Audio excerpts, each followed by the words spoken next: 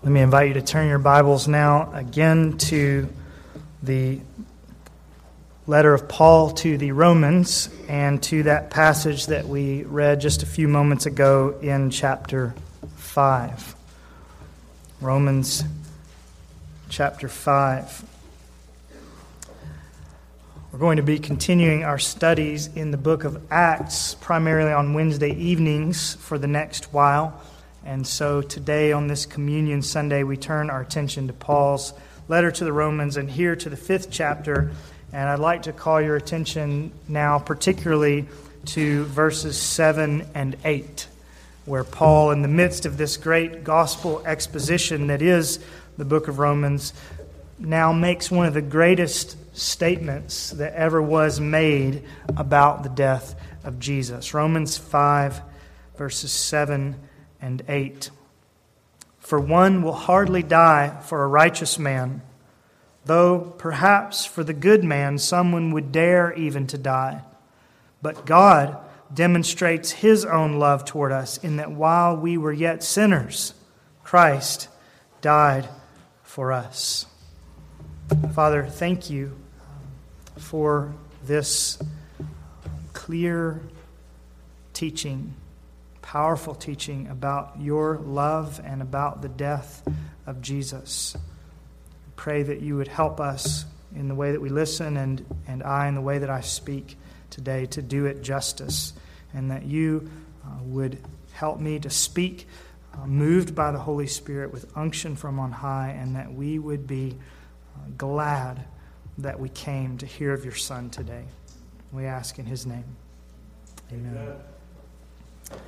For one will hardly die for a righteous man, though perhaps for the good man someone would dare even to die. But God demonstrates His own love toward us in that while we were yet sinners, Christ died for us. But God. Those two words, set back to back as they are here in verse 8, are two of the greatest, two of the most refreshing, two of the most important words in the Bible and in the whole of the English language, or any language for that matter. But God. We've dwelled on those two words before, haven't we? Noticing how they often mark a marvelous turning point on the pages of the Scriptures. Sometimes we find ourselves reading along in our Bibles and coming face to face with the reality of how difficult things can be for the people of God at times, or of how bleak is the situation into which sin has placed us. Don't we read those kinds of things in the Scriptures? But then, sometimes, like the sun coming from behind the clouds, we continue reading and we find this phrase, but God, that changes everything. For instance, Genesis 7 and 8. Then the flood came upon the earth for 40 days, and the water increased and lifted up the ark so that it rose above the earth. All flesh that moved on the earth perished, birds and cattle and beasts and every swarming thing that swarms upon the earth, and all mankind, of all that was on the dry land, all in whose nostrils was the breath of the Spirit of life, died. But God remembered Noah and all the beasts and all the cattle that were with him in the ark, and God caused a wind to pass over the earth, and the water subsided. Or Genesis chapter 50, verse 20, where Joseph has revealed himself to his brothers who sold him into slavery so long ago, but now he's second in command in Egypt, and he says to them, "As for you, you meant evil against me, but God meant it for good." Psalm 73:26, many of us can identify with. My flesh and my heart may fail, but God is the strength of my heart and my portion forever. Or what about Acts 2:22 through 24? Jesus the Nazarene, a man attested to you by God with miracles and wonders and signs which God performed through him in your midst, just as you yourselves know. This man, delivered over by the predetermined plan and foreknowledge of God, you nailed to a cross by the hands of godless men and put him to death.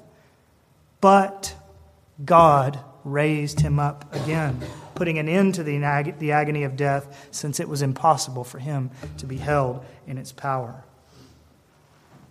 And just one more, Ephesians 2, 1 through 4. And you were dead in your trespasses and sins, in which you formerly walked according to the course of this world, according to the prince of the power of the air, of the spirit that is now working in the sons of disobedience. Among them we too all formerly lived in the lusts of our flesh, indulging the desires of the flesh and of the mind, and were by nature children of wrath, even as the rest.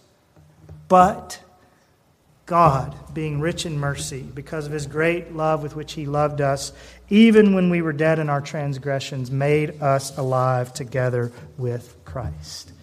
But God, those two words have a noble history in the pages of the Bible, so often contrasting the difficulty we can see with our own eyes and frequently that we have created with our own behavior, contrasting that with the hope and the reality of the power and the mercy of a God who is not bound by our circumstances, nor even by our sins. Sometimes in the Bible and in life, everything seems forlorn and overwhelming and impossible, but God. That's often how those two splendid words come to us in the pages of Scripture. And maybe they need to come that way to some of us this morning. Maybe some of us this very day need to embrace a but God theology as we look out on the gray clouds of our current circumstances. You may not be able to see a way forward in your life or in this particular problem that you're facing, but God. As I say, that's often how these two words come to us when we open our Bibles, contrasting our circumstances with our God. But here in Romans 5, 7, and 8, the contrast is slightly different. In these two verses, the contrast is not so much between God and our circumstances, but between God and ourselves. Between God and us. We human beings can, Paul says in verse 7, sometimes love in ways that are very beautiful. But God demonstrates his own love, verse 8, even far more beautifully than we do. Isn't that the contrast that's being made in verses 7 and 8? There are, Paul says, some occasions when one human being might willingly, deliberately, calculatedly lay down his or her life for another human being. They are rare occasions, but they do exist, don't they? A parent would do it for a child, right? A husband ought to do it for his wife, Paul says in another place. Sometimes a brother or a sister or a really good friend would knowingly give his life for another person. Soldiers do it for their comrades on the field of battle. Sadly, we've heard stories of school teachers put in a position to do it for their students. Sometimes human beings do give their life for other human beings, don't they? And every time we hear of such a sacrifice or read about it on the news, it's moving, isn't it? And it should be. Greater love has no one than this, that one lay down his life for his friends. That's what Jesus said. And Paul, in verse 7, is not downplaying that, I don't think. It's right and it's praiseworthy. It's a reflection of the image of God in man when we hear of a man or a woman who willingly gives their life for another person. But it's not every day, Paul says in verse 7, that we find that kind of story, that kind of commitment, and that kind of love. And on the occasions when we do find it, it's usually the case that the person who's willing to die for another human being is doing so for someone that they think well of, someone that they get along with, someone who is righteous and good in their sight, someone who's worthy of the sacrifice, a comrade in battle or on a dangerous job site, a beloved family member, a defenseless woman or child perhaps. And so when we hear these kinds of stories, that doesn't in any way diminish our admiration, of course, but we're not usually surprised by the willingness that someone had to sacrifice when we consider the position of the person that they were giving their life for. I mean, it's not like we're reading about a bank teller stepping in front of the security guard's bullet to save the life of the bank robber as he hurries out the front door with a sack of stolen money, right?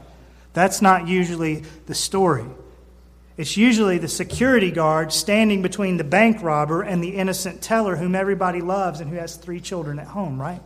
People die for innocent bank tellers, not for bank robbers, right? On those rare occasions when one human being gives their life for another, it's almost never for the dirty, rotten scoundrel that one loves and dies for. Such is human love. We die for those who are in the right. We die for those whom we think well of, and we should. And Paul does not criticize us for that. But what he does do is to show how God's love is even greater than the most beautiful of human sacrifices.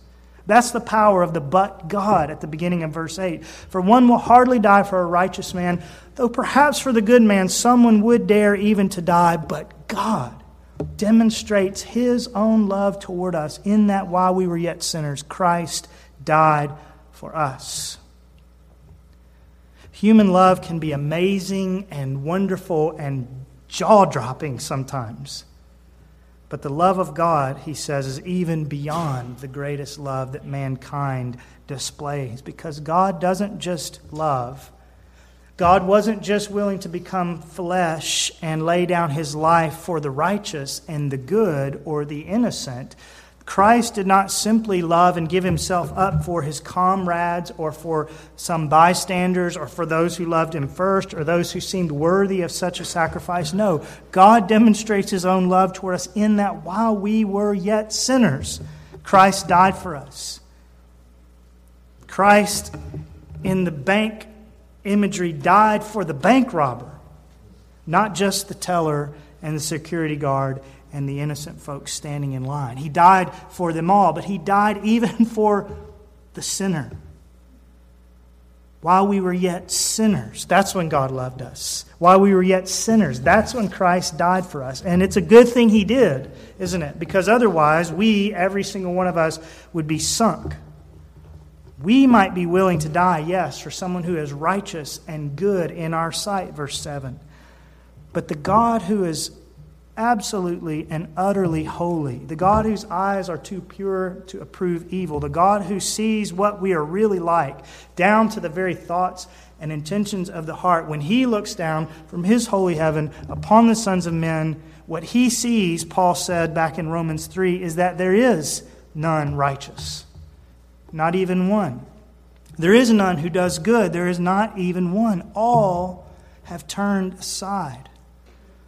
So it is a grand, it is a marvelous, it is a very necessary thing, I say, that God's love is even greater than the most sacrificial human love. Because if God had sent His Son only for those who were worthy of such a commitment, if Christ had laid down His life only for the righteous and the good, then He'd never have laid down His life at all. For there is none righteous and there is none who does good.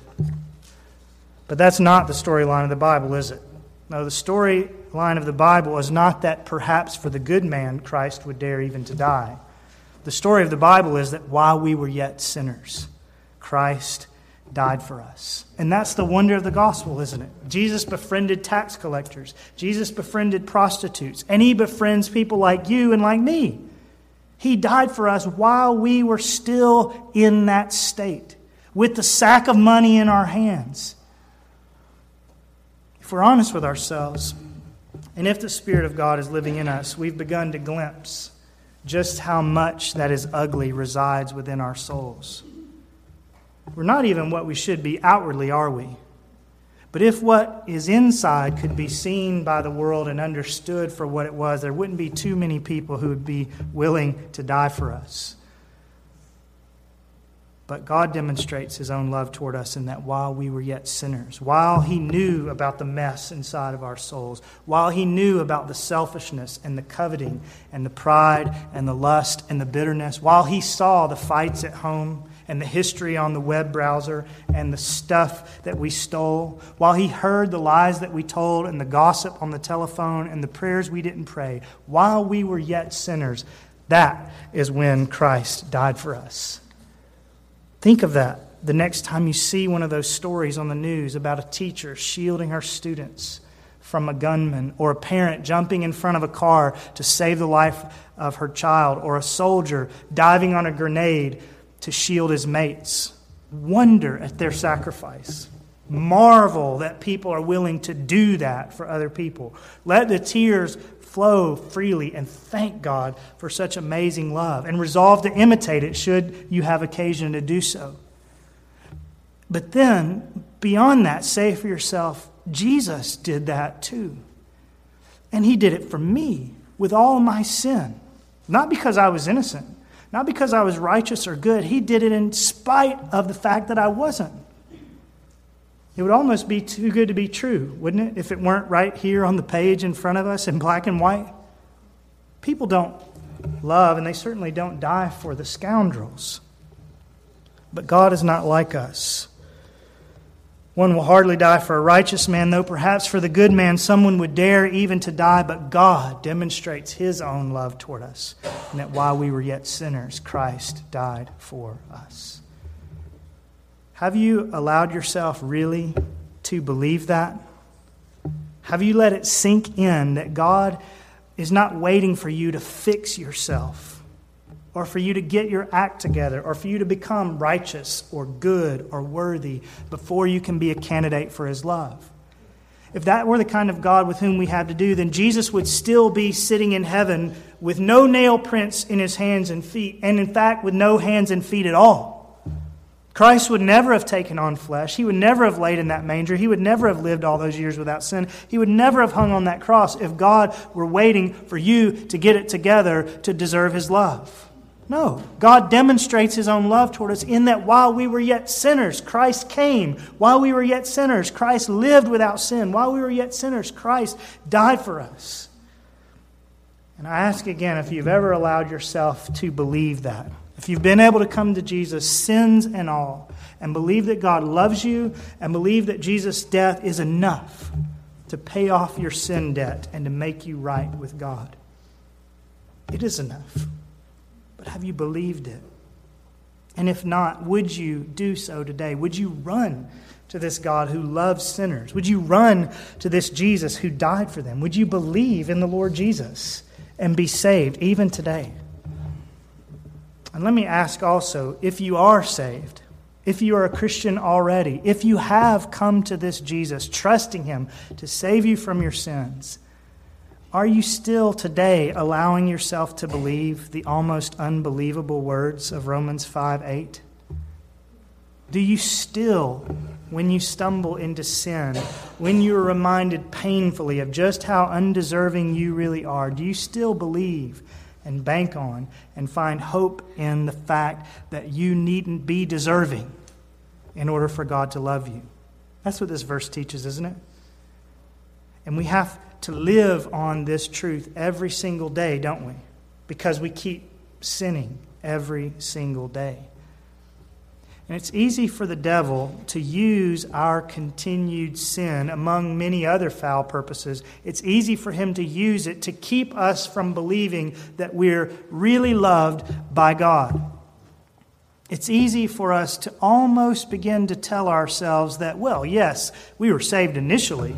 We were loved by God initially while we were yet sinners. But now as Christians, we ought no longer be yet sinners. And if we're still struggling with the old nature, then God is probably pretty disappointed in us. And maybe we're going to have to do a great deal better in order to regain the affection that He once had toward us. And we might not say that in so many words, and we might be disturbed if someone were to preach that way from the pulpit, but practically, it's easy to live that way, isn't it? As though, yes, at initial salvation we were loved in spite of ourselves, but now that we know a little better, we kind of need to earn our keep. Some of you may be living under just such a gray cloud even now, constantly feeling that God is disappointed with you. Because as you've gone on in the Christian life, you've seen more and more of what sin really is, and you've learned more and more of what godliness truly looks like. And therefore, you've realized more and more how much sin still resides within you. and how poorly you stack up against God's holy standards, and how little you deserve that God should love you and call you His child. And those are good and necessary discoveries that every growing Christian must make. But sometimes as we make them, sometimes as we become more aware of just how much gunk is really in our souls, we begin to think twice about how much God must actually love us. We begin to say to ourselves things like, boy, God must really be disappointed with me now. I ought to be way beyond where I am. I ought to be way past that sin by now. God must really find it hard to put up with me, yet a sinner like I am. I've got a lot of nerve still praying and asking Him to bless me when I keep failing like this. I'm so unlovable. Do you ever feel like that? I do. And when I do, I must remember Romans 5:8. I must remember that it was while we were yet sinners that Christ died for us. I must remind myself that it was precisely in a sinful condition that God found me to begin with, and that it was precisely in that condition that He loved me and gave His Son to die for me. And if He loved me then, when not 1 ounce of my sanctification had begun, then surely He loves me now, even though I'm still a long way from being what I should be. Because God's love was never predicated on how well you or I performed. That's what Romans 5:8 teaches us. God's love was never predicated, was never based on, was never contingent upon how you or I performed. And if it wasn't, then God still loves you, Christian, even in the midst of your current poor performance. Christ's death still applies to today's sins as much as to those you committed before you were ever saved. And you need not earn His love today any more than you did when you first believed. And consider this as well. God always knew, didn't He, how you would turn out? God always knew how often and miserably you and I would fail to obey Him and love Him, right? God knew these things way back when He first brought you to faith, while you were yet a sinner. Indeed, God knew them even on the day that you were born. He knew them, in fact, 2,000 years ago when Christ died for you. And God knew, even in eternity past, what sins you would be committing in November of 2013. Isn't that amazing and sobering? And yet He loved you then, even though He knew about your future sins.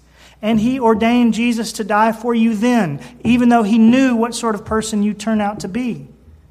And if He loved you then and gave His Son to die for the failures that He knew lay ahead in your life, then He's not surprised that they've now come to fruition. He's not surprised by your current struggles and sins. And though He doesn't approve of them, He's already committed to love you in spite of them.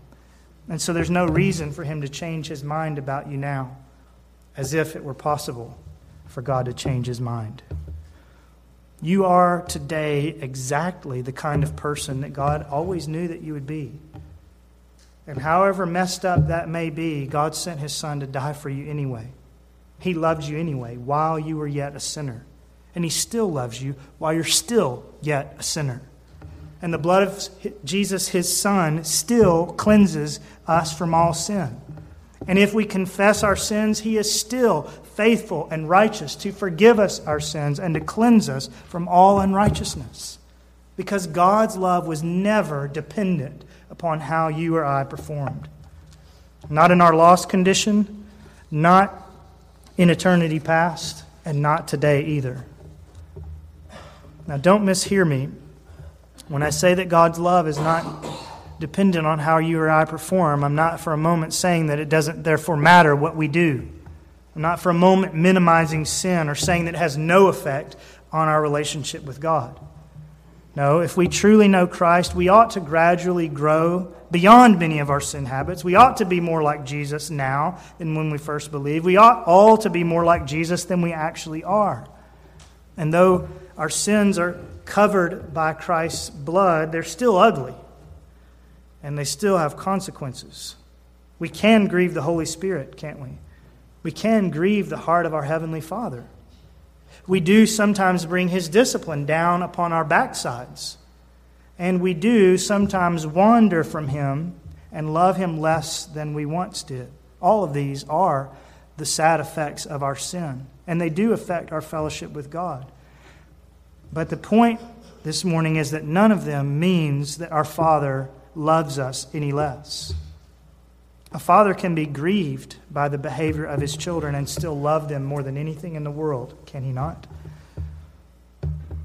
And if that is true of earthly fathers, and how much more of our Father who's in heaven? And if this Father should discipline us because of our sin, that's no sign that we've lost His love, is it? No, the book of Hebrews reminds us that it's precisely because God loves us that He disciplines us. He's molding our character thereby and doing us good. And though we may sometimes not love God the way we ought or the way we once did, His love for us never fails. In fact, in this connection, it may be helpful to notice that the word demonstrates in verse 8 is in the present tense. God demonstrates His own love toward us, and that while we were yet sinners, Christ died for us. Amber Mathenia, some of you knew Amber, not long before she went to be with the Lord, was giving her testimony at her home church in Mississippi, and this present tense verb was one of the things she pointed out that day. Romans 5:8, she said, doesn't say that Jesus' death merely demonstrated God's love, past tense, but the cross demonstrates God's love to us even today. Now, the application that she made from that, and it's a good one, is that we don't need to look for some other sign today that God loves us. It's not that God demonstrated His love that one time at the cross, but that now we need Him to keep demonstrating it in other ways in our current circumstances. Now, He does do that, doesn't He? He does often demonstrate His love in our current circumstances, but her point was, even if He didn't, we would still know that God loves us because of the fact that Christ died for us, and that death still demonstrates, present tense, today, that God loves us. And I say further that if the death of Christ demonstrates God's love for us, present tense, if the death of Christ, which happened so long ago, is still demonstrating God's love for us, then God must still love us in the present tense, even though we've kept sinning in the present tense and will sadly continue to do so in the future. One will hardly die for a righteous man, though perhaps for the good man someone would dare even to die. But God demonstrates His own love toward us in that while we were yet sinners, Christ died for us. Just consider the weight of each of those last four words. Christ, the Anointed One, the Messiah, promised all the way back in Genesis 3, prophesied and foreshadowed and awaited all throughout the Old Testament. Long expected Jesus finally came, and He died. Died on a cross, died with nails driven in His hands and feet, died with a crown of thorns jammed down onto His brow, died with furrows carved into His back, bleeding and suffocating and forsaken and alone. For, on behalf of, in the place of, bearing the guilt of, absorbing the punishment due to, as a substitute for us. Us. Us? Christ died for us? The Anointed of God came into the world and did all that suffering for us? For me? I wouldn't die for me, knowing what I know about myself. But that's just the point of these two magnificent verses, isn't it? Jesus has done the most surprising thing of all. The Heavenly Father has done the most amazing thing of all. The Father has loved, and Christ has died, not for the good, not for the righteous, not for the innocent, not for the bystanders, not for the well-liked, not for the deserving, not for the worthy. Christ has died, and the Father has loved those who spent their lives forgetting God, ignoring God, failing to honor Him as God or give thanks, breaking His laws, fumbling the opportunities that He's given to us, neglecting His word, being satisfied without prayer, stumbling in so many ways, sometimes repeatedly into the same ditches. The Father has loved, and Christ has died, in short, for us. Needy, helpless, sinful, ungodly, unworthy, can't get our acts together, can't get out of our own way, us. God loves us. Christ died for us. For while we were still helpless, at the right time, Christ died for the ungodly. For one will hardly die for a righteous man, though perhaps for the good man someone would dare even to die. But God demonstrates His own love toward us in that while we were yet sinners, Christ died for us.